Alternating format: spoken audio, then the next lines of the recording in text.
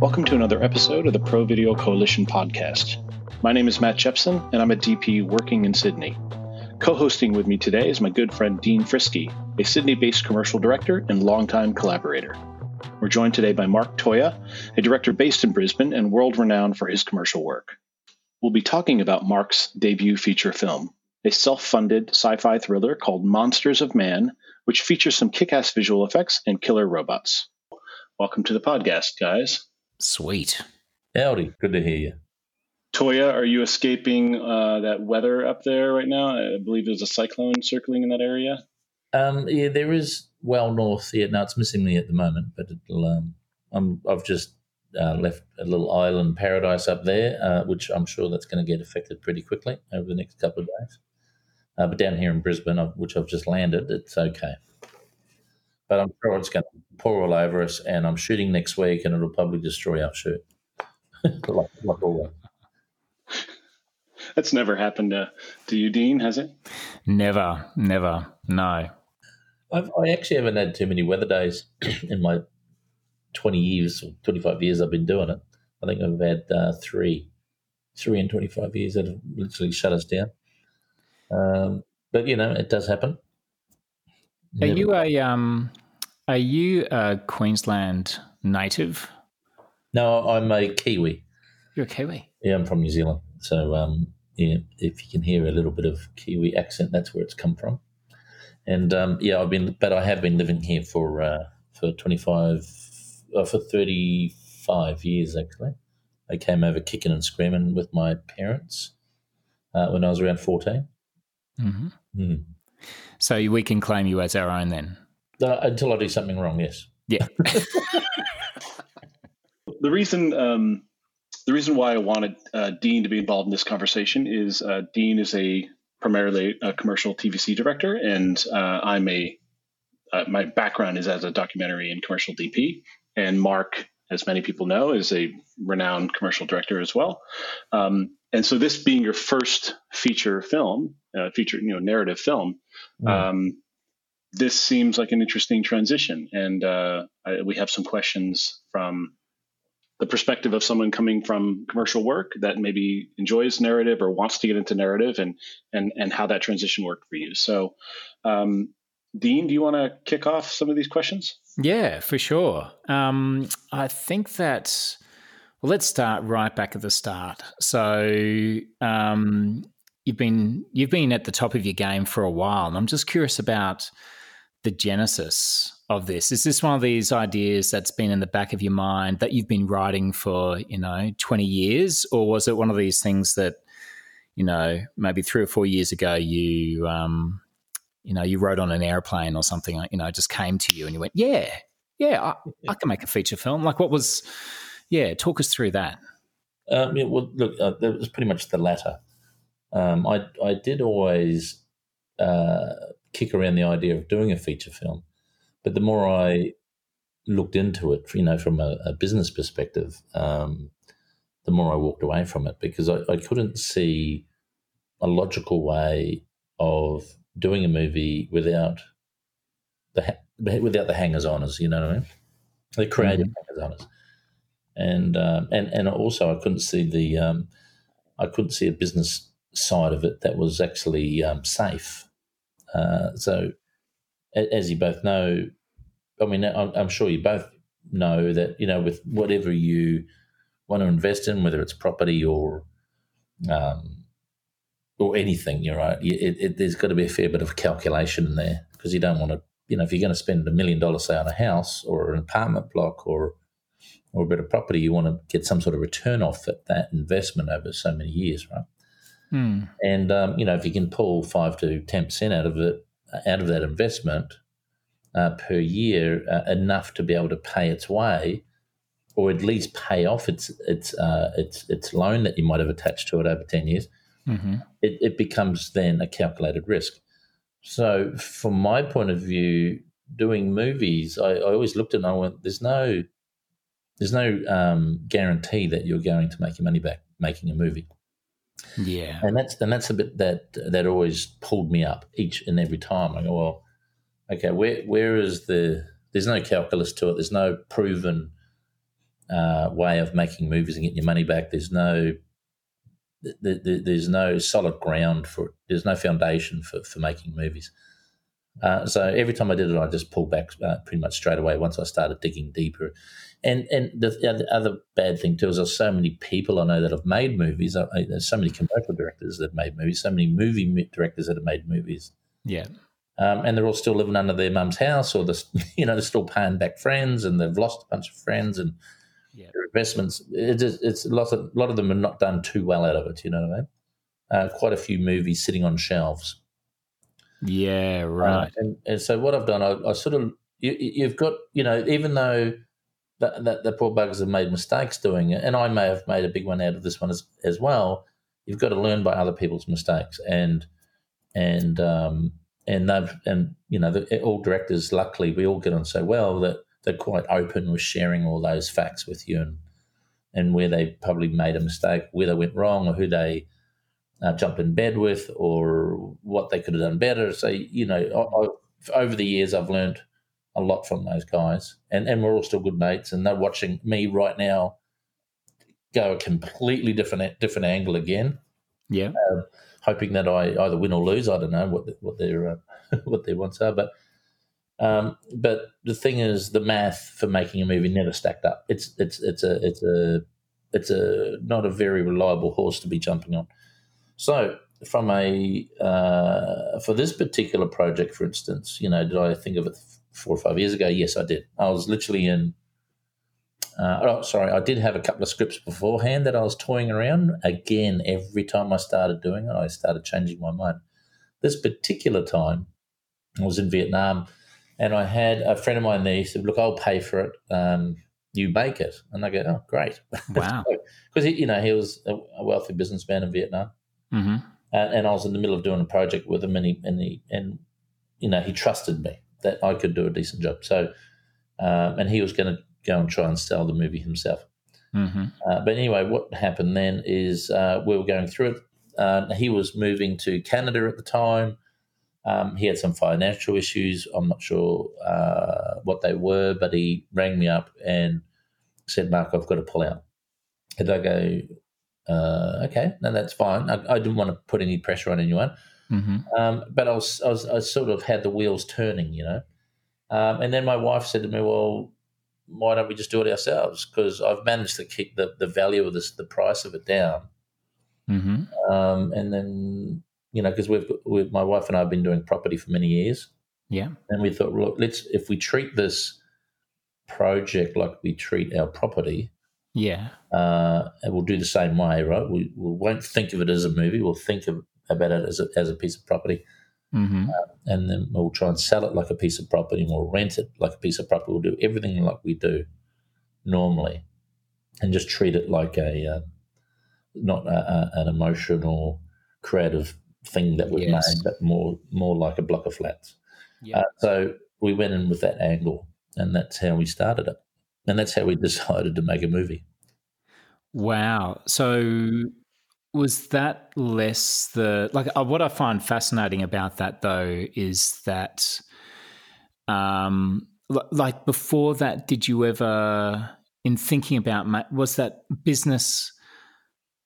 business side of it always on your mind, or were you ever thinking, I guess we should probably step back a second, because you are a bit of a Renaissance man, the fact that you do a lot of things. Like you're a pretty capable person. Like you can, amazing DP, great director, but you've got an amazing handle on post as well, and the things that you can do on your own. So when you were thinking about making a movie, was it also about being able to maintain control over that, as opposed to, I'm going to make a movie, or I'm going to make write a script or make a short or whatever, and see what doors I can get opening up elsewhere so somebody else can pay me to make the movie?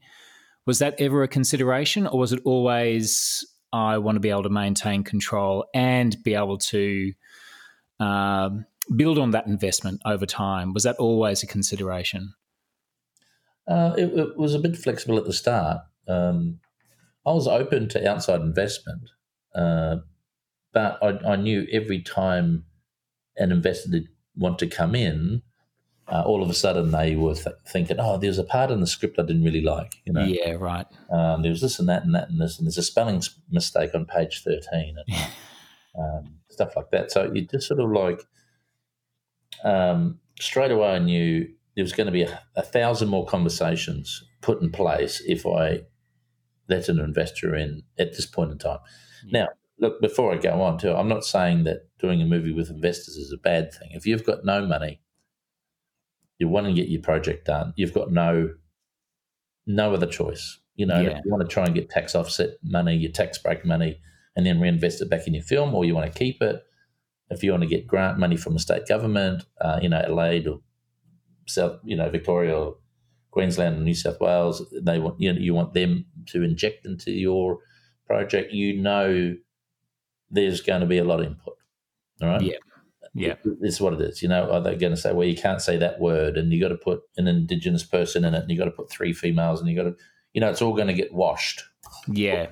And you're going to have to shoot a certain portion of it in this country or that country. Yeah, that's right. Yeah. And they're going to say, it's going to be very Australian. And the thing is, that's what happens when you get free money, right?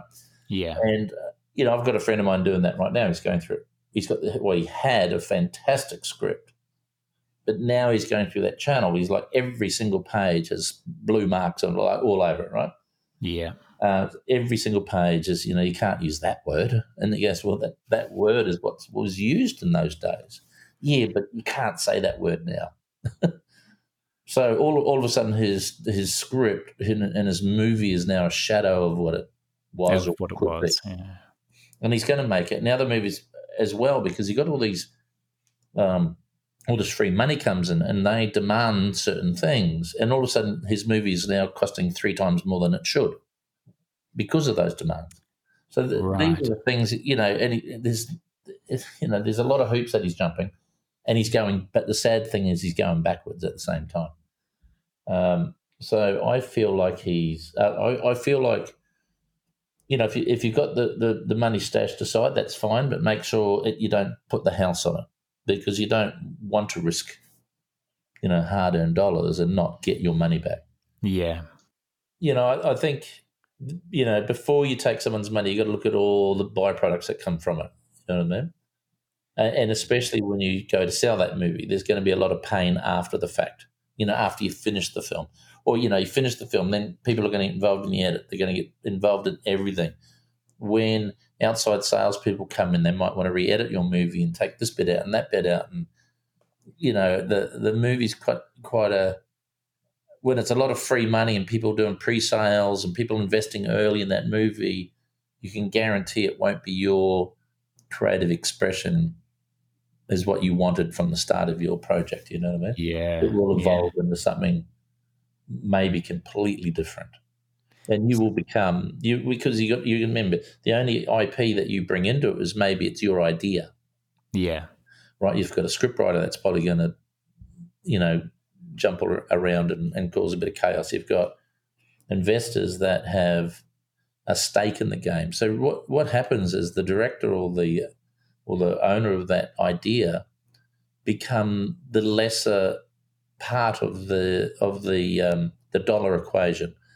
So what happens is you might get people that come in with 90%, or a whole bunch of investors come in with 90, 80, 100% maybe of your full total investment. Yeah. What is your investment in the film other than the idea? All right, so they have the right now to really dictate a lot about that film and the way that film has to be made and sold, because they are the ones that have put skin in the game. You've only just put a little bit of an idea in the game. Yeah, you're essentially an employee from that point on. Well, you turn yourself into one pretty quickly. Yeah. The hideout. So then, in terms of with Monsters of Man, then do you feel that you've 100% of your creative vision, like that's you there? Were there any compromises along the way for you in your journey? No, I think the lucky thing about this whole process and the way we did this was I only had to answer to my wife pretty much. So with my wife. She just said, "You just got to make sure you don't go over budget." Well, I went over budget because I changed my mind something halfway through. But the thing was, I knew I only had X amount of dollars and a lot of knowledge, right? So I go, all right, I can shoot, I can direct, I've got all my own equipment. I know how to do post production. Mm-hmm. I know how to put this together pretty easily, and it's not like it might look hard to do from when you watch the movie, but the reality is, after 25 years in the ad agency or in the ad game, making TV commercials all around the world with crazy deadlines, I knew how to put this together with one eye shut. So it didn't phase me at all from a production point of view, from a shooting point of view, working with actors, everything. I learned nothing new from it other than, wow, this thing can drag on, right? So all my energy then could go into the backside of it, which is selling the film. And that's where I've put a lot of my mental energy is, all right, if I'm going to make this product, let's go down all these different traditional and non-traditional routes of being able to sell this movie, because no one really wanted to buy my movie off me because I'm a non-commodity, right? Mm-hmm. As a director, no one knows me as a full-time independent film director or producer. Yeah. No one wants to take a risk on you. They don't know who I am, so it's just. So this is before you'd finished making the movie. You're talking about this as a script. Before it, during it, after it. Yeah, right. Wow. Okay. So just to be clear, you're planning the distribution plan before you've even shot the thing? Yes. But I'm looking at multiple angles at the moment. So when we finished the film, we had some really good contacts, over the years. Mm-hmm. And I got sucked into, I'm not going to say sucked in, I walked handsomely into, I met up with a really good lawyer in the States. Stuart Rosenthal was his name. And he's a bit of quite the player in LA. He knows everybody, right? Now he convinced me in a good way, and I'm not going to disrespect him at all, because he's a great guy and a good friend, and we'll do business forevermore. But anyway, he goes, his way is the true Hollywood way, right? Yeah. So you get yourself the biggest agent in the land, and that agent, don't get the little agent. He said, make sure you get into the top 3 or 4 agents in America. They will then, because they know everyone, present your movie to the biggest players in Hollywood, or the biggest distributors, which they did. So we pitched our movie to, firstly, our finished film, or almost finished film, to CAA, WME, I can't remember the others, but all the big agents that represent film directors and movies and all that. Yeah. Now it ended up being quite a bit of a little fight on it, because people saw the movie and they went, "Wow, shit, that's amazing. It's really good, actually. Where did this come from?" They were really excited as well. They took it to market. Now, these big guys don't need to go to markets, right? They don't need to go to CAA, to France or anything like that, right? Yeah. This is the big boys club. They just ring up their mates and go, look, like CAA, for instance, they have a huge theatre in their offices in LA. They invite all the major players. They all come and watch my movie, and it all looks very positive. They literally stayed, and they told me, said most people will only watch 5 minutes and walk off. So they said that people stayed right to the very end and watched the whole thing to the end. They were like really transfixed. Wow. They all came out, and then the bids started coming in straight away, right? So there was the 200,000. We'll give you 200,000 for America, and we'll give you 300,000, or 500,000, $1 million in. It was all getting beat around, and then we thought, but they were hoping that the movie was going to sell for like $10, $20 million, right? To some of these players. But see, this is where the problem stems, right? Because I'm a nobody with nobodies in my movie other than robots, right? I did have Neil McDonough in it, but he's not a big enough player to be pulling big bucks, right? He's not Brad Pitt. Yeah. As good as he is, as well known as he is, as well respected as he is, he still doesn't pull a dollar. I mean, a strong dollar. He just gives your movie some street cred, per se, you know what I mean? And I'll put him in movies forevermore too, because I great. really like him as an actor. He's a fantastic guy. He did a good job. Yeah. And the thing is, now after that relationship with working with him, he loved working with me also. And now he wants me to do stuff with him, because he just really liked the way we worked together.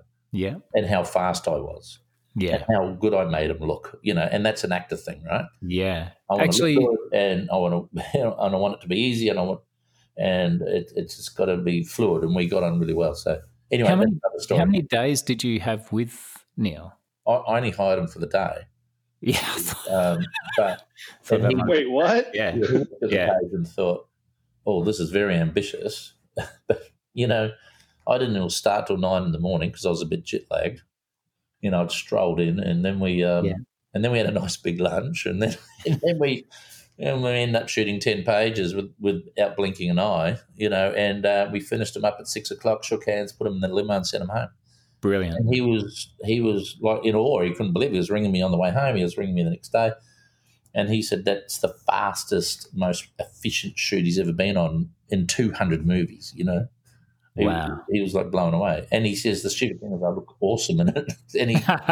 And he's seen the whole film now, and he's like blown away by even what we've produced. So now he wants to produce films himself, and he knows what I'm capable of, Yeah. And again, this is a story of, this is another thing about the movie is I'm not too worried if the movie doesn't make much money.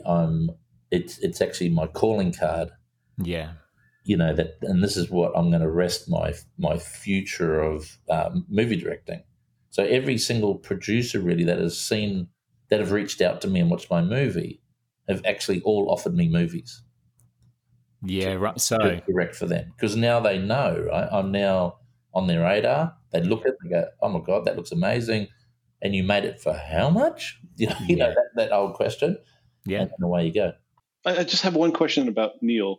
You had him in for a very short day. It sounds like. Why are you so efficient? Does that stem from being the director DP and kind of knowing when you have it and not having to translate it, or is it something else? Yeah, look, I've already got in my head what I want, and I think that's visually. I visually already know, and I always shoot multiple cameras as well. In multiple cameras, shooting, in this case it was only him, so I just ran 2 cameras on him, right? But in running 2 cameras on him, it becomes a one-take situation. If you want to chop between cameras, you don't need to just do take after take after take. The other thing too is when you cast actors, you just got to make sure you don't have to hand feed them, right? Like actors that don't know their lines or actors that struggle with their lines will become a major burden for you on set, a time burden. Because what happens is they might ruin a great big performance for another actor per se. You know what I mean? Yeah. Yep. And you really need to make sure those actors are on point. And even if they don't know their lines 100%, it doesn't matter that they forget a full stop or drop a letter or they reconstruct it slightly in their own way. So long as they have the start and the end is the same and the same duration. You know what I mean? Yeah. I'm okay with that. But they've got to be. They've got to make sure that they don't throw other actors off. And the good thing with Neil, when you're doing a single actor, just talking, just he's reacting to things on phones and computer screens and all that, like what Neil was doing. It's easy to shoot out 10 pages of that in a few hours with 2 cameras. It's actually not hard at all. So it's not like. I mean, some people can turn that into something very hard.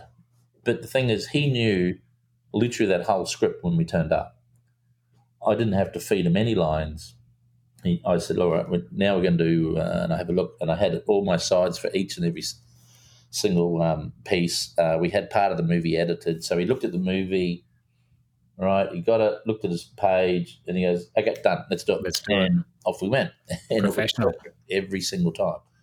And I go, "Look, let's try a little bit like this." And then sometimes he would say, I reckon I could do this. You know what I mean? Like Yep. he was watching this thing and he loved the actor Kruger. Kruger. Mhm. Grover. Yep. The beard, right? Yeah, he was great. And he goes, "I really like this guy. This guy's a great actor." He goes, "I want to work with him a bit, within the scene." And he goes, I think he said something like, and make sure that fat fuck doesn't slow you down or get in your way or whatever. Yeah. He was just dropping little lines like that. And you know what? I just let him do it because, you need to have a little bit of spontaneity on set, and you need to have a little bit of creative movement there so you can fart around. So Yeah. he probably he did every one of my lines exactly the way I wanted, and then he threw in probably another, say, 30 or 40% on top. You know what I mean? Of extra stuff. Yeah. And I took it all because I just thought, well, why not? Why not? While I'm editing away, and I can go, oh, that works really well. So by the time we got into the final film, I think I used 15% of what he gave me, which he just sort of ad-libbed, and the rest was from the script.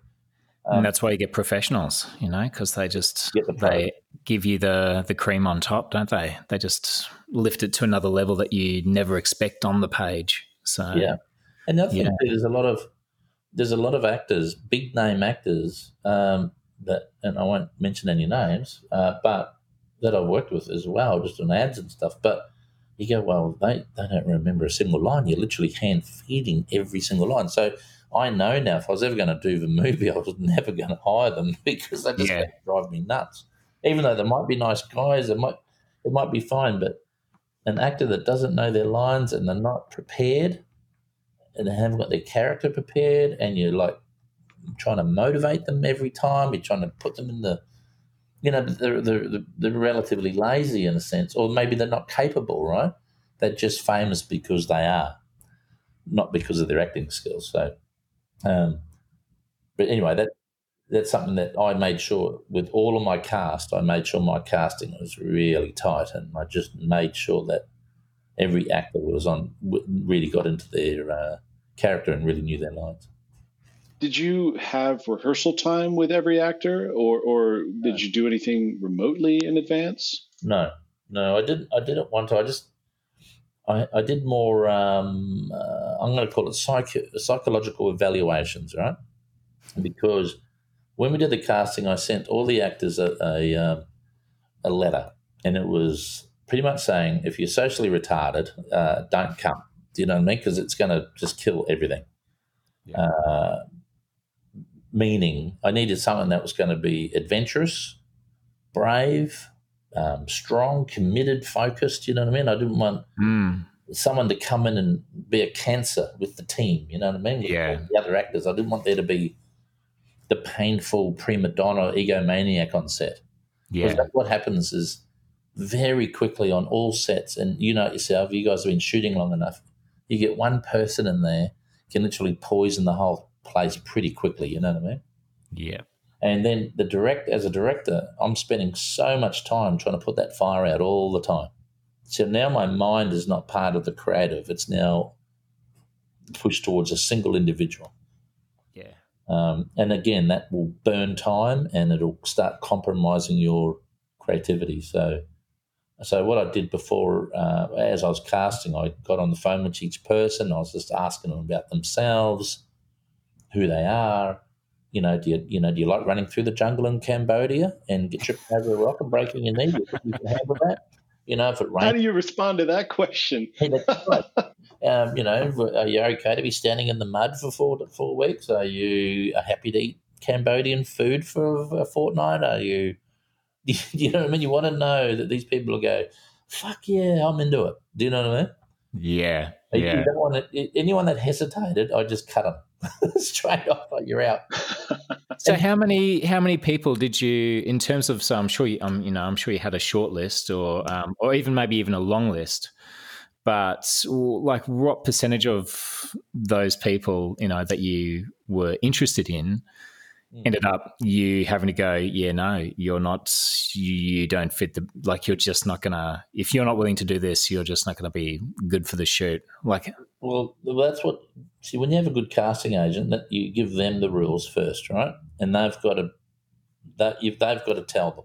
Well, like I said, this letter that we gave everyone that cast for this film, yeah, I wanted them to read that letter first before they even cast, because we did a lot of self-tapes. Yeah, right. Okay, so that was your first filter before they even started sending in their self-cast. Yeah, right. Yeah, okay. That's right. And look, for some reason, when we did the casting in Australia, there was a lot of painful actors in Australia, because I'm not sure why, but they think that this is the way Hollywood is supposed to act. Yeah. There was a lot of agents that were very painful, annoying, and it was just Australia. It was, and I went, and there were some good Aussie actors there, but their agents were letting them down, right? Once the agents started, wanting to banter with me and make things, they're just trying to push you, right? And I just cut them, gone. And then the actor would ring up, what the hell happened? And I said, oh, your agent's a pain in the ass. And sorry, maybe the next one. And they're like, fuck. But it's just the way it is. I wanted a nice, simple, easy, painless exercise through this whole thing. Yeah. And the last thing I needed was pain from an agent or from an actor that was feeling like they were famous. You know what I mean? Which is probably but you obviously had to compromise for the boy who in this. Like, I can imagine he would have been a total pain in the ass, which is fair enough because he gave an amazing performance. Oh, the young kid? Yeah. Oh no, he was incredible. He was. Like, I'm just wondering, like, in that performance when, in relationship to his father, like, what did you like? Were you saying you better cry, otherwise I'm going to kill your dad? Like, what was it? Like, No, definitely not. This is what's going to happen, okay? Either you do this or this is what's going to happen, buddy. Yeah. No, not at all. So that little kid was, we cast that little kid from Cambodia, obviously. Yeah. Now, he was part of an orphanage. We cast a whole bunch of kids from that orphanage, and they were all fantastic kids. And the reason why we did is the lady that was helping us over there, Kulika, she was a line producer. She goes, the orphanage kids, they want to be better in life, right? And everything they do. Where the kids that were with families and mums and dads, they were too looked after. Do you know what I mean? They didn't want to run in the bush. They wanted an umbrella over them. It was all too hard. Where these kids have grown up quite tough, quite hard. Yeah. And to come on a movie set, all of a sudden it was amazing, right? There was food there all the time. There was looked after, transport, clothing, everything. And so these kids really put everything into it without me even asking, because they wanted to be great. This was like a dream for them to do anything like this. And so that particular child, Lee Tai, we had all the kids, and it was more about, I talked to all of them, and they could just speak English, so a lot of it was through translators.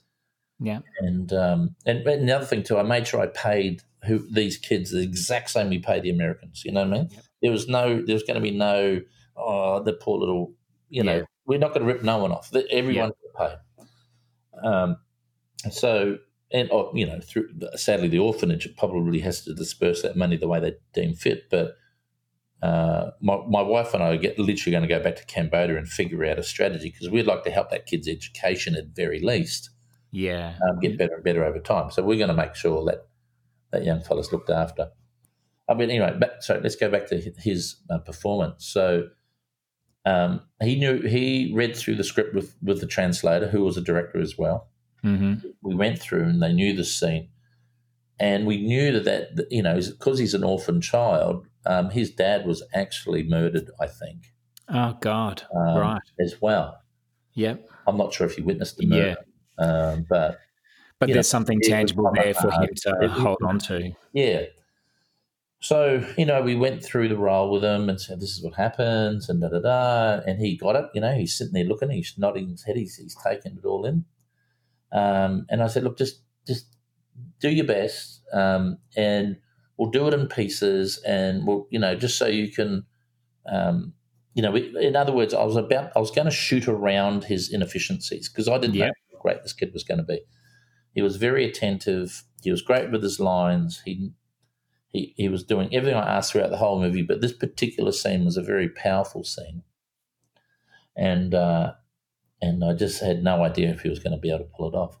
So we sat down with the line producer / director / translator, and we're going through and we're talking about this and this is what can happen, and Dad's going to die, obviously, from the gunshot, and you're trying to protect your mum and him, and it's all gone wrong.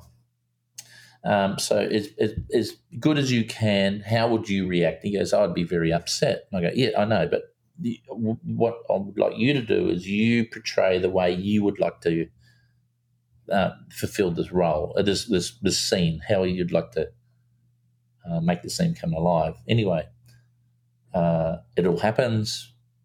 We got 4 cameras on it because I just didn't want to torture this child if it was crazy, you know what I mean? So we had 4 cameras on him on the whole scene, and off he went. And he did it in one take. and there was tears, and I was literally on a camera bawling my eyes out watching him. Yeah. And I was going to call cut so many times because I was thinking, the kid's being broken right in front of me, right? And then I had another operator really close, and I looked at him, he looked at me, and there was tears rolling down his face as well. There was tears in the third operator. The actors were crying. The guy laying on the ground was crying. I had to paint his tears out. He's supposed to be dead and he's crying, right? Oh, my God. It was such an emotional thing. And I thought, enough's enough, and I called cut. I got to the end. And I went over, I said, Leaf, are you okay? And he looks at me and goes, yeah. He goes, is that good? Is that what you wanted? Oh, my God. Wow. I'm like, I said, I need a rest. I said, I'm just so emotionally drained. Wow. Yeah, it was and I said, he goes, do you want me to do it again? I said, are you okay to do it one more time? I said, we won't do it too many times because I'm not sure you can do it twice, right? Yeah. He goes, oh, no, I'll give it a go, right? So this time I just moved all the cameras in a bit closer because I had to pick up other characters, as well. Mm-hmm. Because we got all our mids and wides and a couple of tights. Now it's all very tight. And he knew that too. I said, now I'm going to get right in there, And he did it again, carbon copy. And I was just like, oh, my goodness, this kid is unbelievable. Wow. And, 2 takes done, finished. And he comes over and he looks at me, and, he's rubbing the tears out of his eyes, and he goes, was that good? And I go, that was awesome. And he grabbed a soccer ball and off he ran and started playing soccer with his mates. That's amazing. It was amazing. And to this day, I doubt I'll never get that. I'll never get that experience again. Probably. I hope I do, but it's to see a natural talent that good. Yeah, lightning in a bottle. Yeah, I lucked in. Anyway, actually, he was awesome, and since he was that good, I just put him even more so in the film. Yeah, really got that character really working with Mason and his mum, and really he had he became a far bigger role in the movie because he was just showing this professional performance, showing this real performance that you don't really get with kids, Yeah. Well, look, it was interesting because I was thinking that I guess you've answered this question before, but there seemed to be this theme that, children are the future, and, to have this child who is essentially saving these adults almost from themselves. And I was wondering if there was any, pressure from, investors or anybody else to make it a PG-13 movie, but obviously not. No. That was a joke. That was a joke, by the way. That was a joke. No, obviously it would never be a PG-13 movie. But I was even contemplating it myself to do a PG-13, 14, you know what I mean? Yeah, right. Okay. Because, again, it's part of the whole commercial vehicle, right? Yep. But I thought, no, hang on, no, this movie's going to be for me, this one. There'll be plenty of movies that I'll be doing for other people that are for them, and PG-13 and kids' movies and all that sort of stuff, and I'm more than happy to do that and stick to the rules. But I just thought, no, this one's for me. I'm going to make this movie that I like, you know what I mean?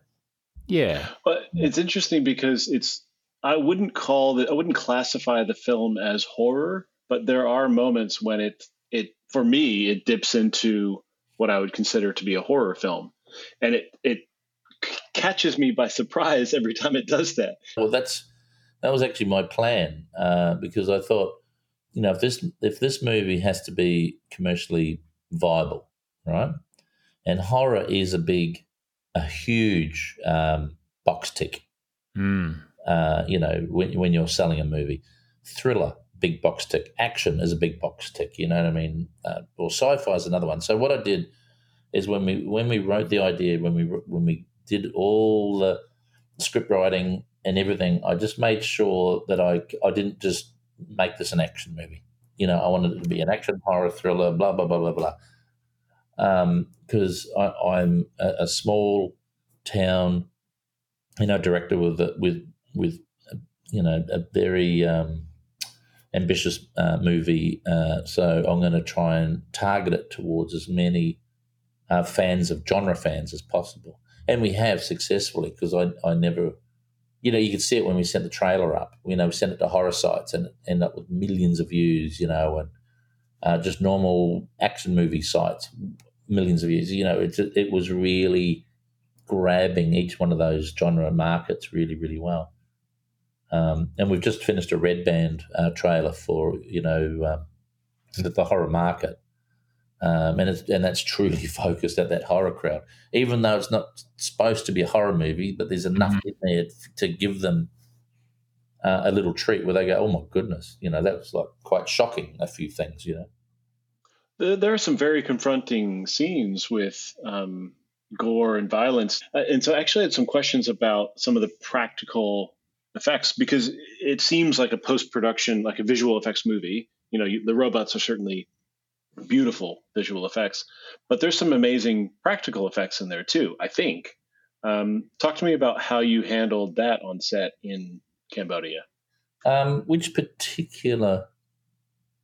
Oh, you've got when the one guy steps on the landmine and dies. That's a fairly...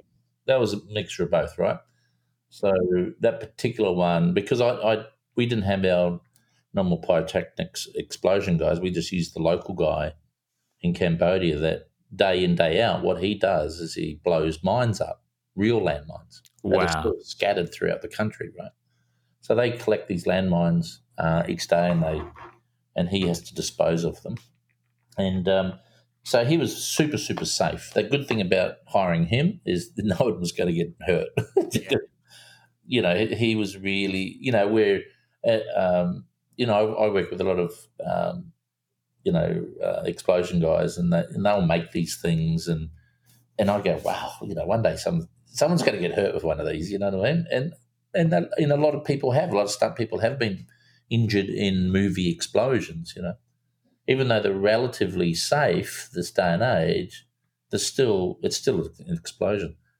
In our case, I didn't want to risk anything, so I didn't need an actor leaving with something that might have shot into his eye, or because it's still debris at the end of the day. So what I did, I thought, well, I'll get this guy to run towards the camera, and right at a moment, he's just going to fly backwards and land on a mattress that was hiding in the long grass. Done.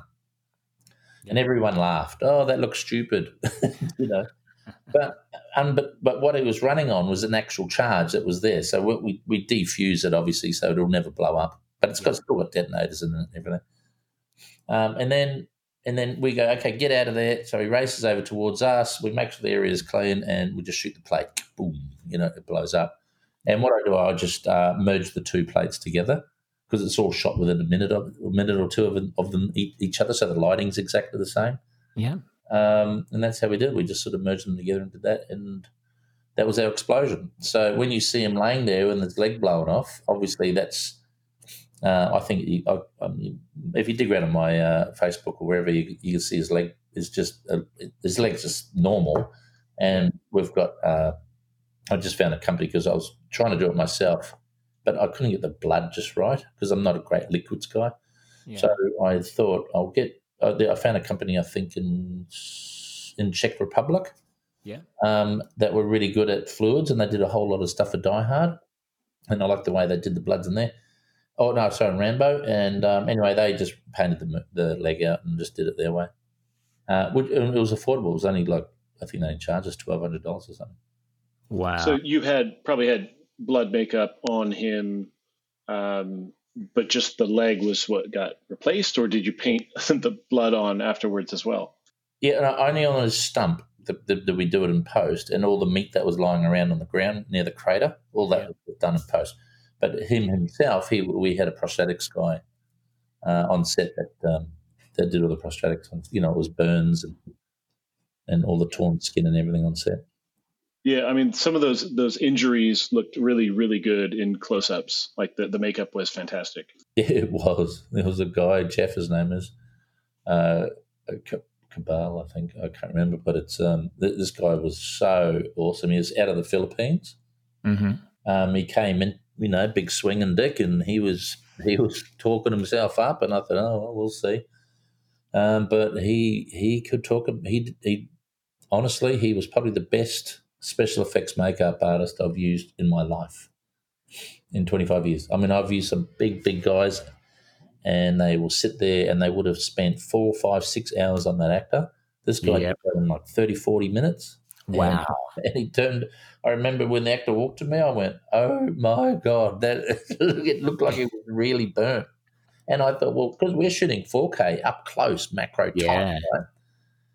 And I looked really, really close, and I'm going, oh my goodness, you've even got blood coming out of your skin. How is this even happening, Yeah. Yeah. And the guy did it with as well. There's an old man walking through the cave. Yes, the blind man. Yep. And I just found him, actually. He was a priest that was walking through the cave. Yeah. And I thought, oh. Wait, he was actually just walking through the cave that you were filming in? Yeah, and I said, hey, do you want to be in the movie? And he goes, oh. What? So I said, well, we'll give you some pocket money. Go over there. All you got to do is do your prayer, because he had this prayer that he chants as he walks through the cave. He was a priest, actually. And he walked through, and we looked like we had him all slashed up, My God, because I looked at that and thought it was one of those. It was it's this moment of the outside world just kind of creeping in. We've never seen him before, and we'll never see him again. Yep. And I honestly thought that you had found somebody who had that done to his eyes and to his face. I thought that that's the way he was. I didn't think that was makeup at all. Yeah. That was amazing. And I'll tell you how amazing it was when this guy turned up and literally did all that makeup in like 20 minutes, right? And he came up to me, the priest, and he looked with the makeup artist, and I looked at this guy and went, oh my goodness, it looked like he really cut him with a knife. I said, how are you actually getting the dents in his skin? And he goes, oh, the makeup artist, as smart ass as he was, but he's a lovely smart ass. Yeah. He goes, if I tell you, you have to kill you, Yeah. Like, all right, there's tricks of the trade, right? But he did it. It was again, I could be so close. I didn't see there was no problems of shooting macro. I want that guy's phone number, because it was seriously, that's amazing. If I can drag him to Australia, I will. I mean, I can. I'll try, because he is world class. This guy is unbelievable. I've done some filming in Cambodia. Mm-hmm. When it comes to lighting, how did you go with power and what was your lighting like out there in the jungle? It was really difficult because I didn't take any. So the whole movie we didn't shoot with any lights at all.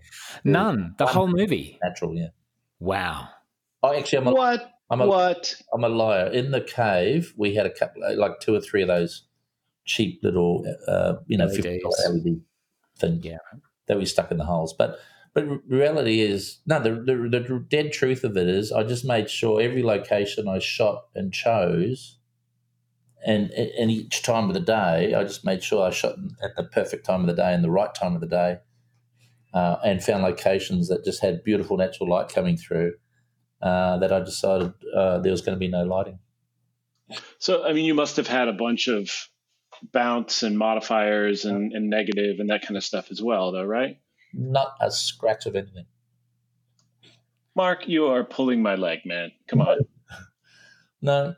And a lot of, look, I've showed my movie to, again, a couple of very big DP friends of mine that do nothing but tentpole movies, and they said, "What lenses did you use?" And I told them, and they were like, "Oh my God!" And they said, "What camera did you use?" I said, "Oh my God." Who lit it? And I said, "Well, no one. It's natural." And they're like, "Oh my God." Like they just like can't believe it, and they're and these guys are like seasoned pros, right? They just, one of them pretty much won an Academy Award. And again, I'm not going to tell you who it is, but they're all a gasp as well. And I said, well, that's, there's nothing wrong with shooting. There's a lot of great movies that are shot naturally. You know what I mean? And yeah. There's nothing wrong with that, but I guess the difference is that in my position as a DP, I'm often asked to recreate light or extend light or lengthen the amount of time that we can do something in a given place. And I guess if you are the writer, director, DP, you have a little bit more control over, well, I'll just not do it here, or this isn't working, so we'll flip the scene and do something else, You know what I mean? So how often, maybe that's a good question. How often did you have to modify your day to work with the light or work with rain or solve some kind of noise issue and just like change the scene entirely? It was only one day. No, sorry, two. No, one day actually.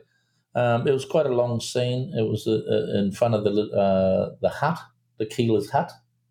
Where the bad guys came. Yep. The guys came in, and there was a big standoff with the whole crowd. So this is early in the movie, right? Yeah, early in the movie. It was about 15 minutes in or something, where they were confronted by the drug guys, right? And the drug village guys. Now, that scene, that took all day, actually, to shoot that out because there was a lot of people that didn't know how to act, right? You got the guys that never held a gun in their life, right, in this village. There's a couple of actors that just had no idea about lines and how they need to come across. So there was quite a bit of work in getting certain things to gel and work and there to look natural. So what we did, we started shooting in the morning because what I always try to do when I find a location or a setup is I always like to try for a backlight type situation or a side light situation. I don't like front light, and I wanted to make sure I didn't break my line on any of the cinematography and the dialogue. And what was happening is the sun, by the time the sun got to like 10 o'clock, from an 8 o'clock start, all of a sudden all our light was starting to get shit, just turned to crap. So instead of shooting that scene out, I asked my first AD to bring us back, and we shot the next half of that scene in the same light the next day. You know what I mean? So that was the only time that we had to do that. Wow. Yeah, in the cave it was okay. It was dark, and we at the time when the heliums and Monstros weren't out there, and we still had the Dragon cameras. But Jared sent me one of the prototype, one of the early heliums to use, which I ended up having to shoot a good portion of that whole cave stuff with a single camera, which was driving me fucking bananas, and it sort of dragged. Was that just for the ISO or what? Yeah, just for the ISO, yeah, because the helium could eat up the dark nicely, but the little dragons were struggling, right? So just having that extra couple of stops up your sleeve was a big benefit. And I didn't really want to bring, because the moment you start bringing in light and you haven't got the correct lights, it just starts looking like shit. So I ended up with one camera and a lot of that, which dragged out the day. But those were the only little things that I modified through the 50 odd days that we shot there. Yeah. Wow, 50. So the schedule was 50 days. Yeah, it was 47 47, 48 days in Cambodia, and then we shot a few days in New York, a little bit in Canada, and some visual effects plates. Some action fighting scenes with robots here in Australia. Yep. We just shot in the studio. Yeah. Yeah, right. How did you handle the international shoots? Was that second unit stuff, or did you go there for that as well? Yeah, no, we shot. Yeah, there was a lot that we shot in New York actually. We shot the Foster. We shot him in a penthouse there, just next to Empire State Building, which creeps in the shot every now and then. There was more wider shots in there, but it just felt like Foster needed to be a little bit more intimate. So we probably didn't need to really spend that much money on a big penthouse after all that, because I just didn't end up using those shots. They sort of looked great, but they weren't right. You know what I mean? Well, it's interesting. I think that I think that was a really smart choice, because it makes him feel he's kind of like an anonymous character. The fact that he isn't his situations and so specific, he really feels like he could be any one of those corporate titans, which makes him all the more dangerous in a way. So yeah, he's more menacing. Yeah. Yeah, well, and he was a really solid actor too, and he had the cool deep voice and all that sort of stuff, and he was a real pro too, and I was sort of fumbling around doing my wides and mids, and I was like, fuck the wides, By the time once we got going, I realised he was better, just close shots and chests and heads and stuff like that. But, we had him in the limo and we drove around Times Square and all around 42nd Street and, doing all the car stuff. I just hired a big limo truck, a big limo 4-drive, or whatever, the big Hummers or whatever it was. And we just drove around and we shot all his internals there. Then we did a little bit with Jason Diamond, actually, in Times Square. We shot him in there, and that was a fun cameo. It was nice to see him pop in. Because I had no idea, and I was like, "Oh, the fuck! Come on!" No, well, we got there, and I needed a hitman, and I was actually casting for a hitman, and I thought, he's only going to be in it for like 2 seconds, I go, fuck, I'll ring up Jason, see if he wants to be in it, and Jason goes, "Yeah, what the hell?" And he didn't want any money or anything, and I said, "I'll just take a couple $100 and a handshake, But he was fine with it. He didn't care. He just wanted to have fun and hang out with us, That's funny. I think I hired some gear off him as well. I'm not sure. I can't remember. But no, he was good and he was perfect. And because him being a director himself, he knew what I was after. Do you know what I mean? Yeah. It was that dark, really don't talk much type of guy. You know what I mean? Keep it simple. The typical hitman that just rolls around New York killing people for fun. So I do have a question. Like you've got New York. Why New York? Why Cambodia? What drove these location choices? Well, I wanted New York in there regardless, purely because of the scale. It gives a great production value to the movie, right? Just that as a city, it's. I just think it's nicer to shoot in than Georgia, for instance. Yeah. So you get the big. It was instant production value.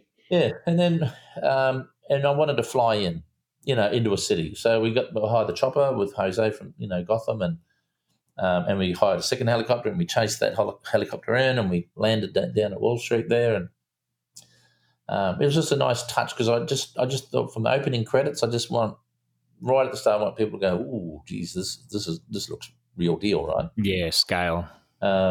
And it didn't cost a fortune to do that, and I thought it was a nice start to the film, and it gave it a bit more of a global feel, you know what I mean? And I did want to make sure that this guy was a bit of a fat cat in a big city, you know what I mean? Yeah, makes sense. I didn't want him to look like he was in Sydney, Sydney, blah blah, Sydney, Sydney's fine, but I just didn't want it. I just go, fuck it, I'm going to go straight to the top. Let's just go to New York. I've shot 1,000 aerials around Sydney. It's so. Nothing beats the scale of New York. And shooting in New York is really easy too. So, some people think it's quite hard, but it's not. There's a law that's been there for many, many years, a shooting law, where if you're under 5 people, you don't even need a permit. Yep. Well, I think a lot of people know that. Or if you do get the permits, very easy to get because they're so used to getting those permits. And shooting in Times Square, other than all the RF noise, which is going to kill your microphones and everything, we had just hardwired into Jason, and to get the audio, because the noise obviously with radio microphones in New York is almost near impossible to find a clear channel. Well, what people don't know about the Diamond Brothers is that they're actually robots, and so when you say hardwired, he just has a headphone jack that you just jack it right into that. It's a mini XLR, actually, kind of a throwback to the first Red. Yeah, that's right. Yeah, sorry, instead of radio mics, we just plugged in. We even flew over our sound guy because our sound guy was so great in Cambodia. I just wanted to give him a little bit of a gift as well, to say, well, come to New York for a few days and let's go and shoot in New York. But we kept our team pretty small and pretty lean. I got Michael Gomes to run second camera. Yeah, he's great. I like Mike. Yeah, well, I like him too because he shot with me quite a few times around the States, and because he's so fast and fluid, and he knows I don't have to talk to him much. I go, well, there's your angle, that's the lens, make it look good. See you later. And that's pretty much that's my relationship with Matt. I have to say, we just don't talk much. Yeah, that's really by choice, though. I think seems to go better. I did have a question though. Did you write Cambodia into the script, or did you write it for generic jungle and then go and find the jungle? It was always going to be generic Golden Triangle, right? So we were either going to shoot it in Vietnam, Laos, Thailand, or Cambodia, anywhere in that region. So I decided Cambodia because I did a recce there, and I went, wow, there's quite a few really great locations here that were too annoying in Thailand, similar ones, you know what I mean, and too expensive because Thailand's very film centric. Yeah, they know how to charge you. Vietnam was really good, but it was very limiting on a couple of other locations I was going to. I needed, and Cambodia just seemed to tick a lot of location boxes, and the cost was fair. You know what I mean? Yeah. And or the good thing with shooting Cambodia as well, or anywhere in Deep Asia, and I call it Deep Asia because we're out of the major cities, was the you could feed your crew for under $10 a day. Yeah. And they're all full. You know, I mean, they can't eat anymore. And as the well, food's amazing. And 2 beers and a leg massage are all in the same, and all for the same $10, right? So, and you stay in accommodation, which is really good accommodation for like, pardon me, sorry about that. You get really good accommodation for like anything from $50 to $100 a night. It's really a cost-efficient place. So just shooting there alone saved us, a couple of $1 million by not shooting it in Australia. That's amazing. So we would be remiss to not talk about one of the best-looking things about the film is these robots, and they look fucking great. Like they look really, really, really good. How did you know that you could make them so good? Did you do tests before you even got into production? Like what? I'm such a not digital guy. I like to do things in camera because that's the only thing I know. And so when I look at those on screen, I go, I can't even imagine how you got there. Well, I think one good thing is when you know how to do post production at a high level. Things become easy very, very quickly, and the robots were no difference than doing a 3D car, or a 3D watch, or a 3D anything, right? So, we've done commercials where we've done full CG cars for the last probably 10 years in ads where people thought we had the car, but the reality is the client hadn't even finished making the car yet. And we'd run around and we'd just shoot a dummy car with tracking markers on it, and then we'd put the new car on top. And that was headlights, everything, you know what I mean? The whole lot of wheels moving, everything. And But you did that in-house, or you hired that out to trusted people? Houses to do a lot of that stuff. But I just know over the years, of even what I've learned over the years as well in 3D is, once you've got a great UV, I'll call it a texture map, for instance, or great textures and a great photographic libraries, with all the right dents and scratches and all that sort of stuff. And you've got good HDR models. You keep your lighting really simple, the same as what you would out in the real world. Don't overcomplicate the way you light and grade and composite that model. You'll be amazed of how good it looks straight up. Okay, so where it all started is before we even made the movie or shot the movie, I wanted to make sure we had a design underway. So I knew what was going to be fitting into the Cambodian forest, you know what I mean? So I went through about 3 or 4 different designers, because I know that I could probably model myself my own robot, but it'll take me forever because I'm not a modeler, right? I'm quite fluent in 3D, but I'm not fast at it, and because I don't use it all the time, I'm not a post house. I just do things in 3D that I need for my commercials. But if it's anything really big, I like to farm it out to a proper post house that's got 30 people sitting there ready to work on it. You know what I mean? Instead of me sitting there for 3 months doing it myself. Yeah, so, totally. In this case, I found a designer. Where was he? The first guy was in the States, but he was giving me so much attitude. I ended up cutting him. He was just like it was all of a sudden becoming his robot, not mine. Do you know what I mean? Then a guy from India put his hand up, and he was great actually. He had some really amazing designs, but he had no idea about engineering. How things move. Like, he designed something that looked so awesome as a still image, but this thing couldn't work. You know what I mean? It never. It'll just fall apart if you tried to move an arm. And I was getting so frustrated with him because I'd be educating him about hydraulics and pneumatics and that, because I'm from an engineering background. Right. And I used to work with a lot of heavy machinery in my early days. Right.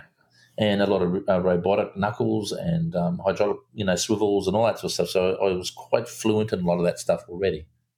So anyway, he started giving me a lot of grief too. So I went, this is getting out of hand, right? Can't find a designer that really knows in industrial things or engineering. They're more about the look, not the functionality. Yeah. And then I was literally skimming through Pinterest. Or Pinterest, I think, I can't remember what they call it. That Pinterest library type thing. And I found this robot in there, and I went, "Wow, hang on, this guy gets it, right? He gets how things move. Still wasn't perfect, but he understood how a basic engineering works." So I reached out to him, and he was a Russian guy. Now, we pretty much designed this robot together through Google Translate. So I could understand Russian. That is awesome. Blah, blah, blah, and I'd send it to him, and he'd send it back, and good old Google Translate would just, we had to do everything literally over email. That is awesome.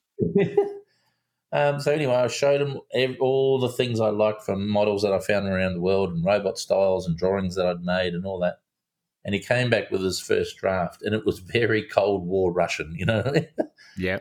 But it was cool. It was really fucking cool. So he had a really good idea of where I needed to be, and I needed to fit within the shoulders, elbows, knuckles of a real human, because I wanted our animators to track the human underneath, right? Yeah. And I had to make sure that the ergonomics of these robots were the same as a human.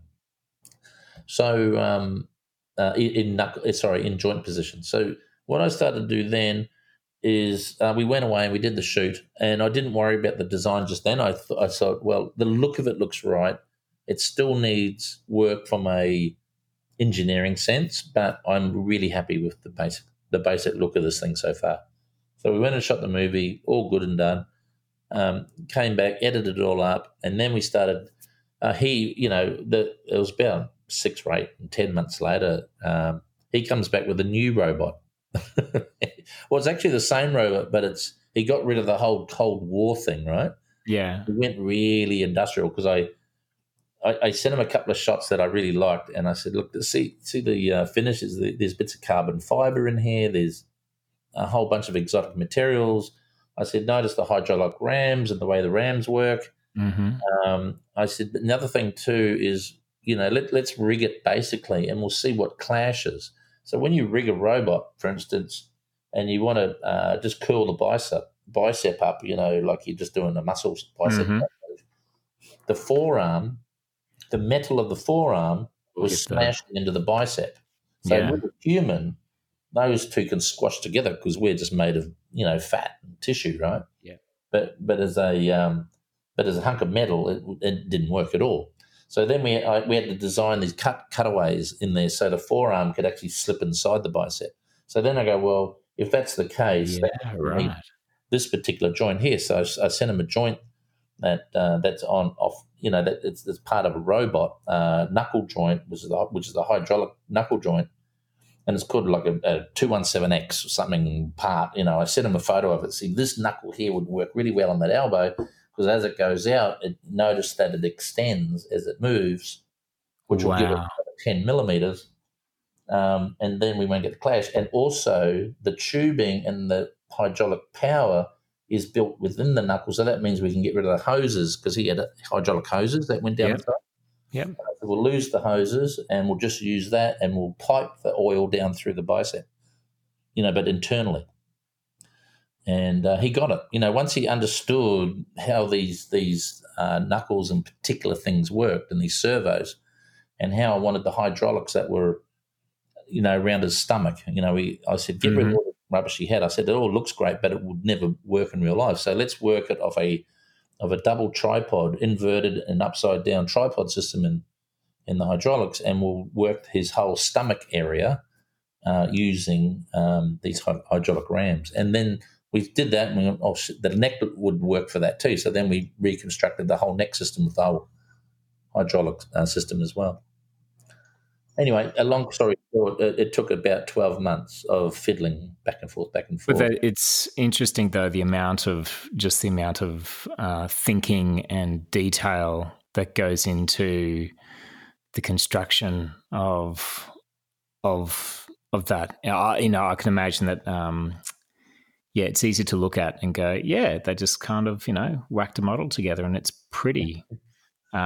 Without necessarily recognizing the attention to detail that's required to kind of, because one of the things that really does sell the robot, aside from the compositing and the texturing and all of that, is the movement. It's the animation, like the way that they swivel, like you said, from the hip and then the head turns.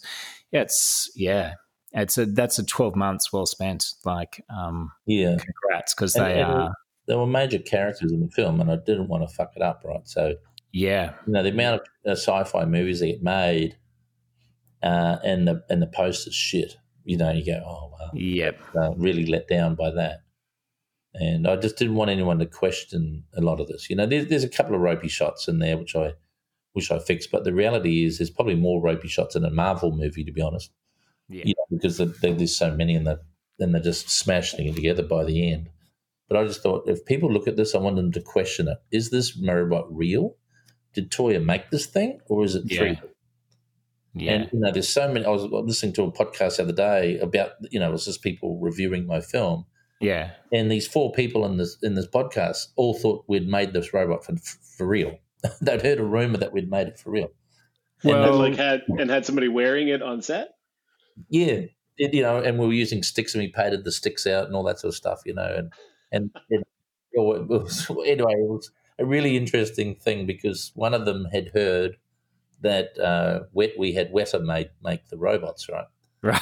And but I actually reached out to those guys over there, and the price that came back was like astronomical. So I thought, yeah, won't even go there. I mean, the price of the robot was actually more than my whole movie. Wow. So, oh my God.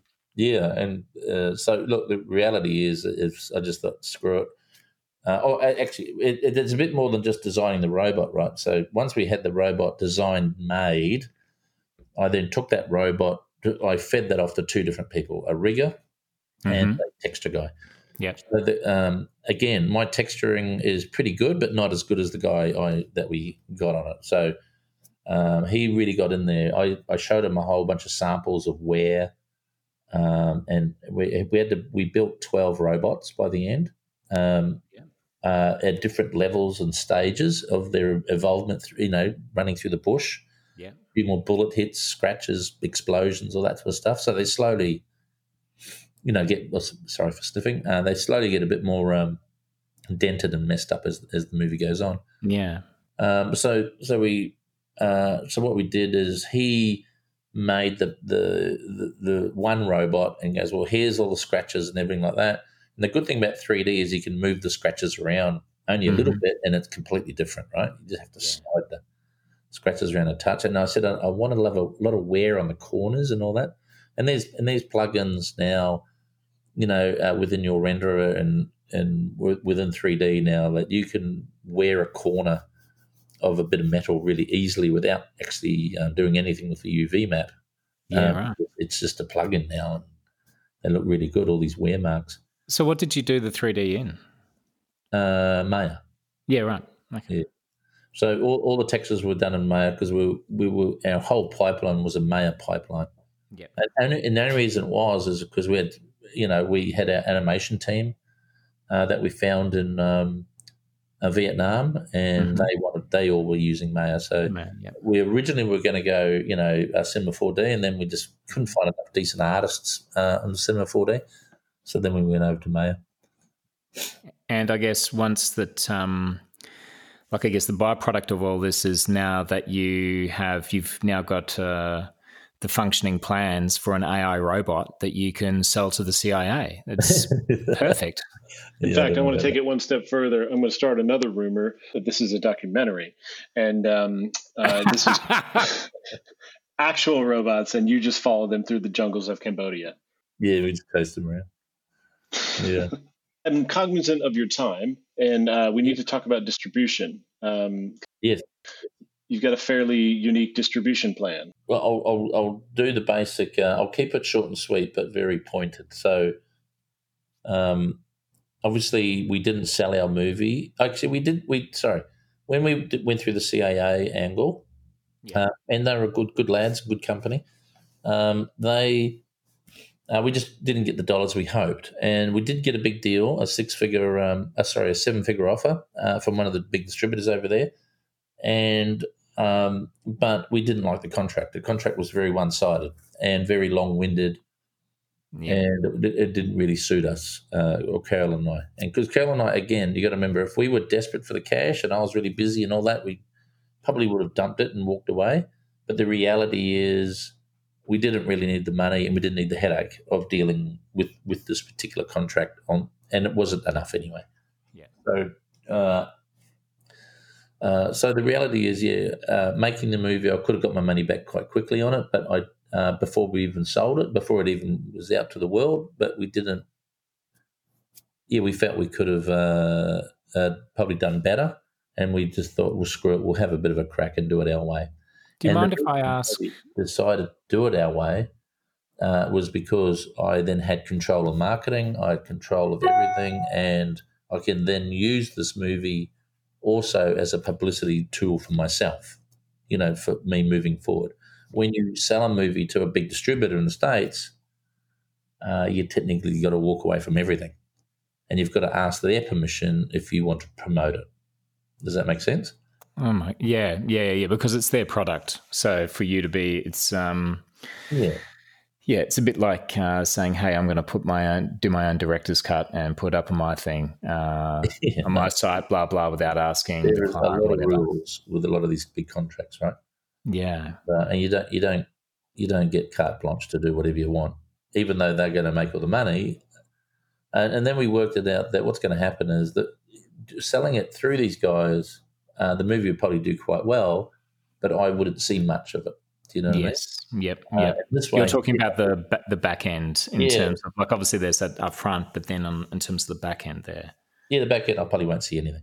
Yeah. And if I sell it my way, the movie will probably make less money, but I'll make more overall over Yeah. time. So that was the way we weighed it all up. And the company that offered us the 7-figure deal, a good company, they've been around forever. It was just the deal was too rusty for us. We knew they were going to sell it first and get it out in the marketplace, and they're going to make some money, and then they were going to finally pay us. that. Yes, We right. go, well, if you're going to take the movie, why don't you give us all the money and then go and sell it? You know what I mean? Yeah. Yeah. But that's what we weren't really happy about that. So I just said thank you very much, and we moved on. But that's a traditional way of selling it. So what I ended up doing, or we, I'm going to always say we, sorry, is we decided to go down an aggregation route, and we used a company to help us put it up on 9 platforms, which was like Apple, Amazon, Fandango, In Demand, Google, Google Play, YouTube, blah blah blah, the rest of them, and out of that, I was going to completely 100% then have control of the marketing, which we've done. And so this first stage of sales, because there's 3 stages that we're going to go through. The first stage is transactional video on demand, or PVOD or TVOD, whatever you want to call it. Yeah. And that's where we rent it or buy it. People rent or buy it, for $5 or buy it for $20 or whatever. Yeah. And that's going to go for about 3 to 4 months. And then we've got a SVOD strategy, which we then will probably rent, say, to the Netflixes of the world, Hulu's, all the TV stations. We'll just push it all out like that. Yeah. And that's when you get a bit more money through your SVOD sales, and then you can put it on SVOD Amazon as well yourself, and you make a percentage per minute or per hour. Like I think they might pay you like 11 cents every time someone plays the thing for half an hour or something. Yeah. Yeah. And that's ongoing. So after that whole thing is all done, then we're going to put it in AVOD, which is advertising video on demand, and that's like Tubi. So Tubi will let people watch your movie for free, and the people that advertise within your movie, you get a percentage of those advertising costs, which is pretty much the same as YouTube. Right. Yep. So that's AVOD. Now, the good thing about those 3 TVOD, AVOD, SVOD systems over 12 months is over the next 25 years, these are always going to be there, trickling away. Do you know what I mean? So it's up to me now as the property owner to make sure that we create enough buzz, fanfare, advertising around it, because not everyone's going to know my movie even exists. Yeah. So even though we've had quite a good, amazing success, for the movie as an indie film, now we've like number 1 on iTunes and Google Play and in certain genres.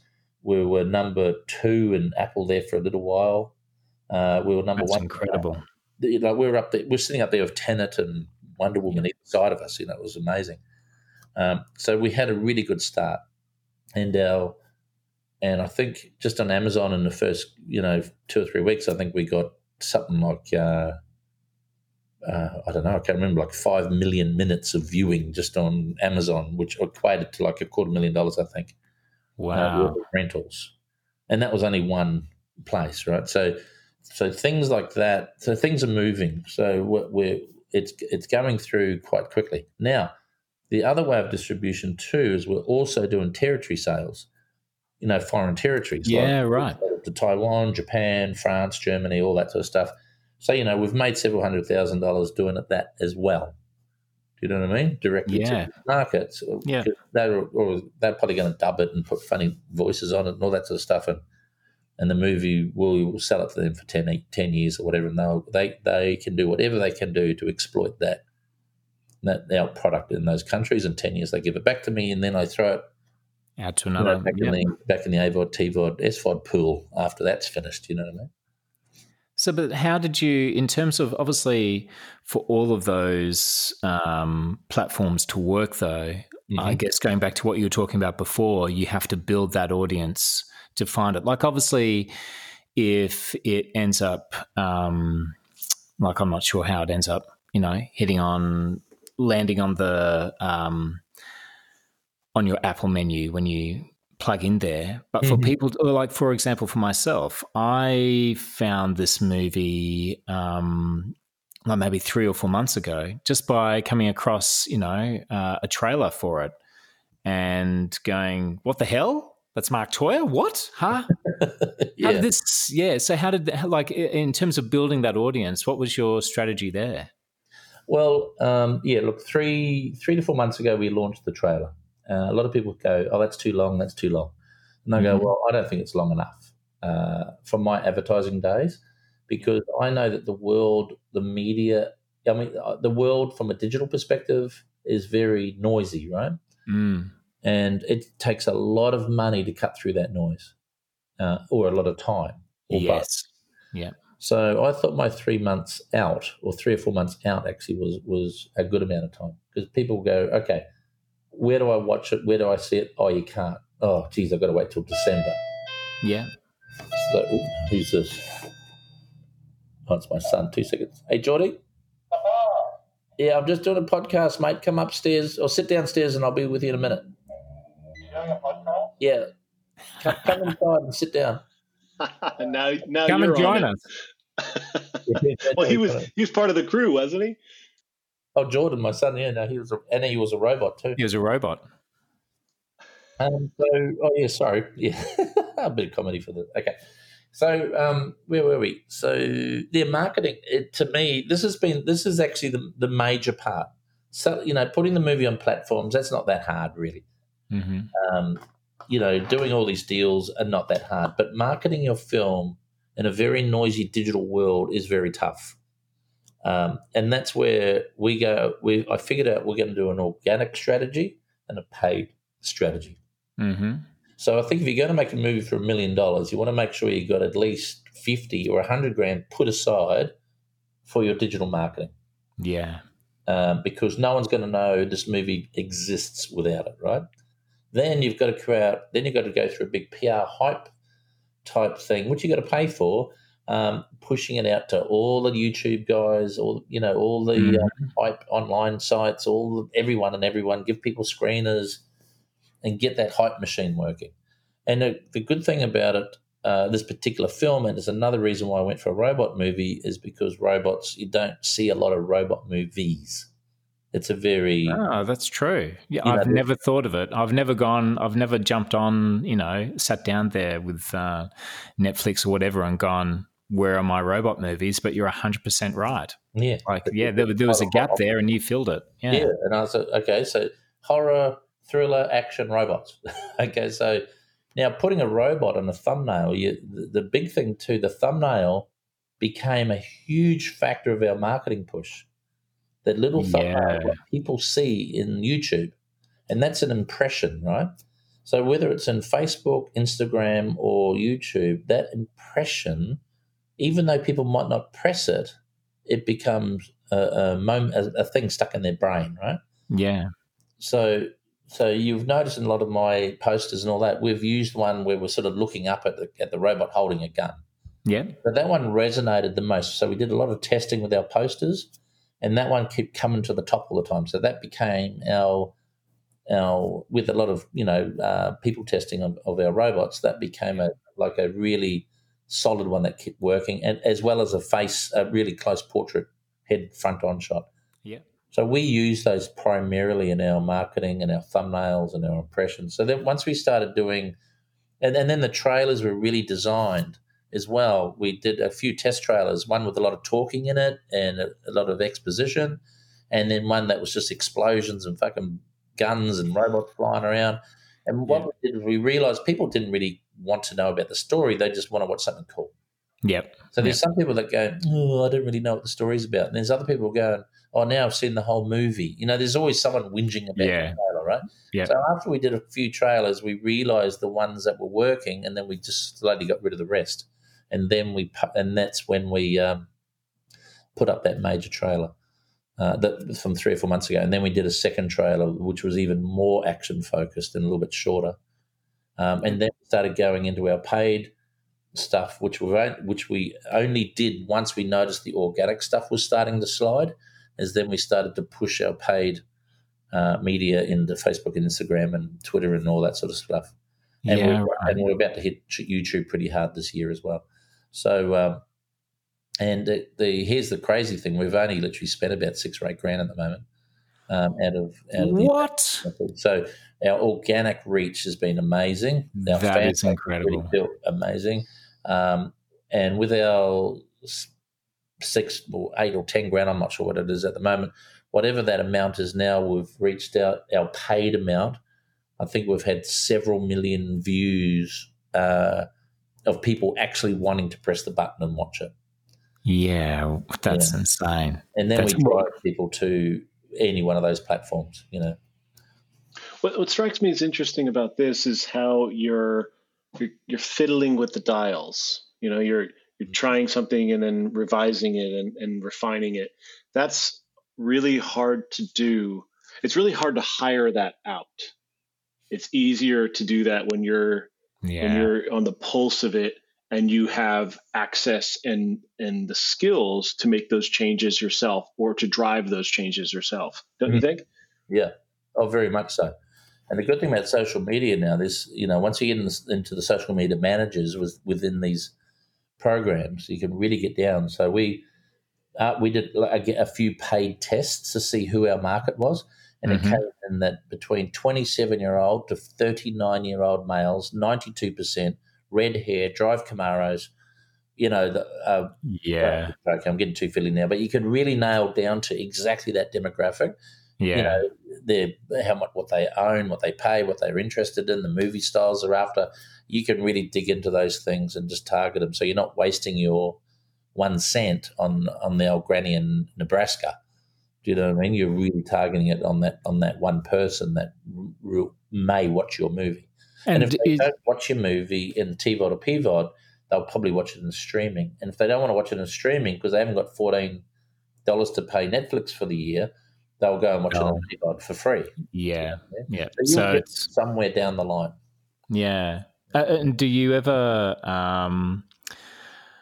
was it also part of your plan to start building specific trailers? Like you were mentioning before, we had a trailer that went off to a horror site, or like, are you going to be making segmented trailers for those segments on social media as well? So where, let's make one for the guys that are 27 to 39. Let's make one for the girls who are, med students. And I don't know, let's make... if there was a med student one, we'll go for that. That's right. Yeah. We're completely designing on the go. So what we're doing, I'm literally...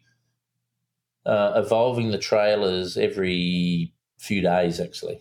And so we see the feedback online and on our, again, in the social media managers, you get to see, well, that one, only 250,000 people looked at that one, but this one, 900,000 people looked at that one. Yeah. Then we looked at why. And then we go, okay, let's do another one. We'll use the base of that one, and we'll use our data that we got from YouTube and Apple and all that, and go, well, we were number one on Apple for a whole 2 days. You know what I mean? Yeah. And now we don't need to lie now. We can actually say it. Let's put Apple number one. Yes, Apple number one. Yeah, we can. You know what I mean? Because it happened. So we put Apple number one and Google Play number one and YouTube number one and all that sort of stuff. And that really took off, because people now are going, it was number one? All right, so now we're riding off the hype of this thing, you know what I mean? Yeah. And then, people and testimonies, people love those things, because it's someone else vouching for you. We're still 5 stars on Google Play, and Tenet is 4.5. You know what I mean? Yeah. So sort of like, I'm not even sure. I haven't even looked at these. I was on holidays, having a couple of drinks with Matt up on the island there. So, Hamo. I hope he didn't let out of the bag. Maybe he wasn't supposed to be away. No, I was. It's all good. I'm just in them now, just at movies. To see more. So movie genres. There we go. Genres. I'm just going to go to science fiction just for the hell of it. Or an action adventure. There you go. So we're still number 5 on the top shelf of popular action adventure movies. That's great. That's incredible. And we're number 2 in action adventure, and we're number 1 in sci-fi. So it's still hanging in there. Action thriller movies were number 2 next to Tenet. Once again, mixing all the genres has bought you something, Mark. Yeah, that's right. Because all these other movies in science fiction, they're all family movies, right? There's Avengers, Tremors, Jurassic Park, Sonic, Spider-Man, Wonder Woman, and Tenet.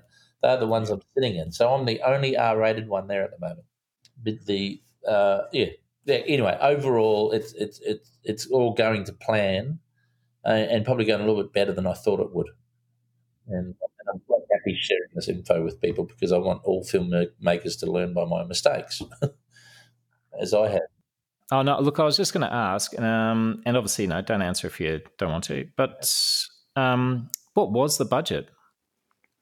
1.6 Australian million dollars. Wow, that's amazing. Yeah, that you've done that for that kind of money. That's incredible. Mind you, I didn't pay myself, right? So it's not really fair, but that's the real cash we burnt. Yeah. And everyone got paid except for me.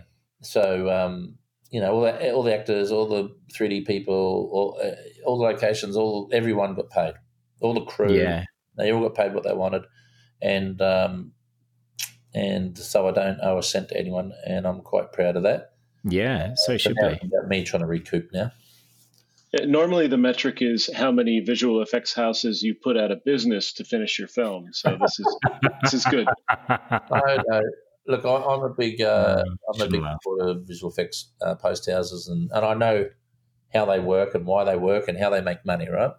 Because I know the way they make money. And they're supposed to be able to do it this way. And I practically did it the same way they would do it, right? Because most post houses do farm a lot of work out, to places throughout Asia, Russia, India, all that sort of stuff, So I pretty much did it the same way. But what I did is my decision making in post production is so much faster. Like I've got friends that work on a lot of Marvel movies, for instance, and they might have one shot with 30 guys on it. And they might go back and forth to the shot 100 times. Yeah, well, I can get my shot approved in 2 or 3 tims, or maybe 1 time. Yeah, and because I did a lot of compositing on this movie as well, is I didn't have to argue. All I did was argue with myself, right? So the thing was, that the artist knew as well, because we threw everything through Frame.io. Is when they saw that little green button, then they were going to get paid, and they were keen as how to see that little approve button turn on, and they knew that I knew post production as well, and they couldn't pull any silly tricks. Yeah. So it was a case of I'm happy to pay is, but let's make sure that the model is amazing, make sure that everything, the lighting, because we set up the lighting for them, a lighting system, my visual effects supervisor, Rael Teague, that I employed just for the job, and him and I designed the lighting type plan that went off to other guys that did lighting. We designed the way we were going to composite it. We didn't do multi-layers of 3D that came in as like 20 or 30 layers. We just made one single EXR file that we rendered perfectly in the box that would fit directly into our scene, and all we had to do was grade it, which saved thousands and thousands of hours by just making a perfect 3D model. Yeah, and it saved you thousands and thousands of dollars as well. That's smart. Actually, the price we got, from multiple shops was between $2 to $3 million, and we did all the post production for our movie for $485,000. Yeah. Wow. Well, it looks like $1 million, as they say. Hopefully it brings you a lot more, because it looks stunning. Yeah, thanks for that. Well, like I said, I didn't have the pressures behind me, so I had no excuse, right? And a lot of directors, they get they've got to literally a fist up their ass most of the way through making the movies. They've got to jump a lot of hoops. They've got to spin a lot of plates, and they've got to talk to a lot of people that don't need to be spoken to, right? And they are pressured from one end of that project to another. For me, I didn't have any pressure at all. So there was no excuse for me not to do a good job. You know, the more pressure you put on a director, the fucking worse he's going to do. Yeah. Right? He can't do what he's great at because he's got 10 other directors standing behind him, you know what I mean? That's cool. With different labels. Yes. Yeah. No, well, I am cognizant of your fading time here, Mark. And your son sitting downstairs. Yeah. He's come to have a bit of dinner with me, which is nice. Where can people watch Monsters of Man? At the moment, everywhere. Apple TV, Google Play, YouTube Movies, Amazon. If you're blah blah blah, there's tons of them. So it's not hard. I think it's just type it in the Google into your browser. You'll find a watchable version. You know, Vimeo on demand, everywhere. It's like literally everywhere. So, and where's the best place for people to follow you personally, to follow your work, and to stay in touch with what you're doing? Look, I put a lot of stuff on Instagram, but Instagram, just Mark Toyer at Instagram, you'll find me pretty easily. Dean, what's your Instagram or social following handles? It's Frisky Said Like Whiskey with an E. Cool. On Instagram. I'm signing in now. And I'm M Jepsen, MJEPPSEN at Instagram. That's probably the quickest way. Yeah. Thank you again, Mark, for making the time. Thank you, Dean, for your insightful questions and for co-hosting this. And hope to chat with you guys again soon. Yeah, thanks, man. That's great. Thanks, Matt. And it was good to see you. Let's have more beers.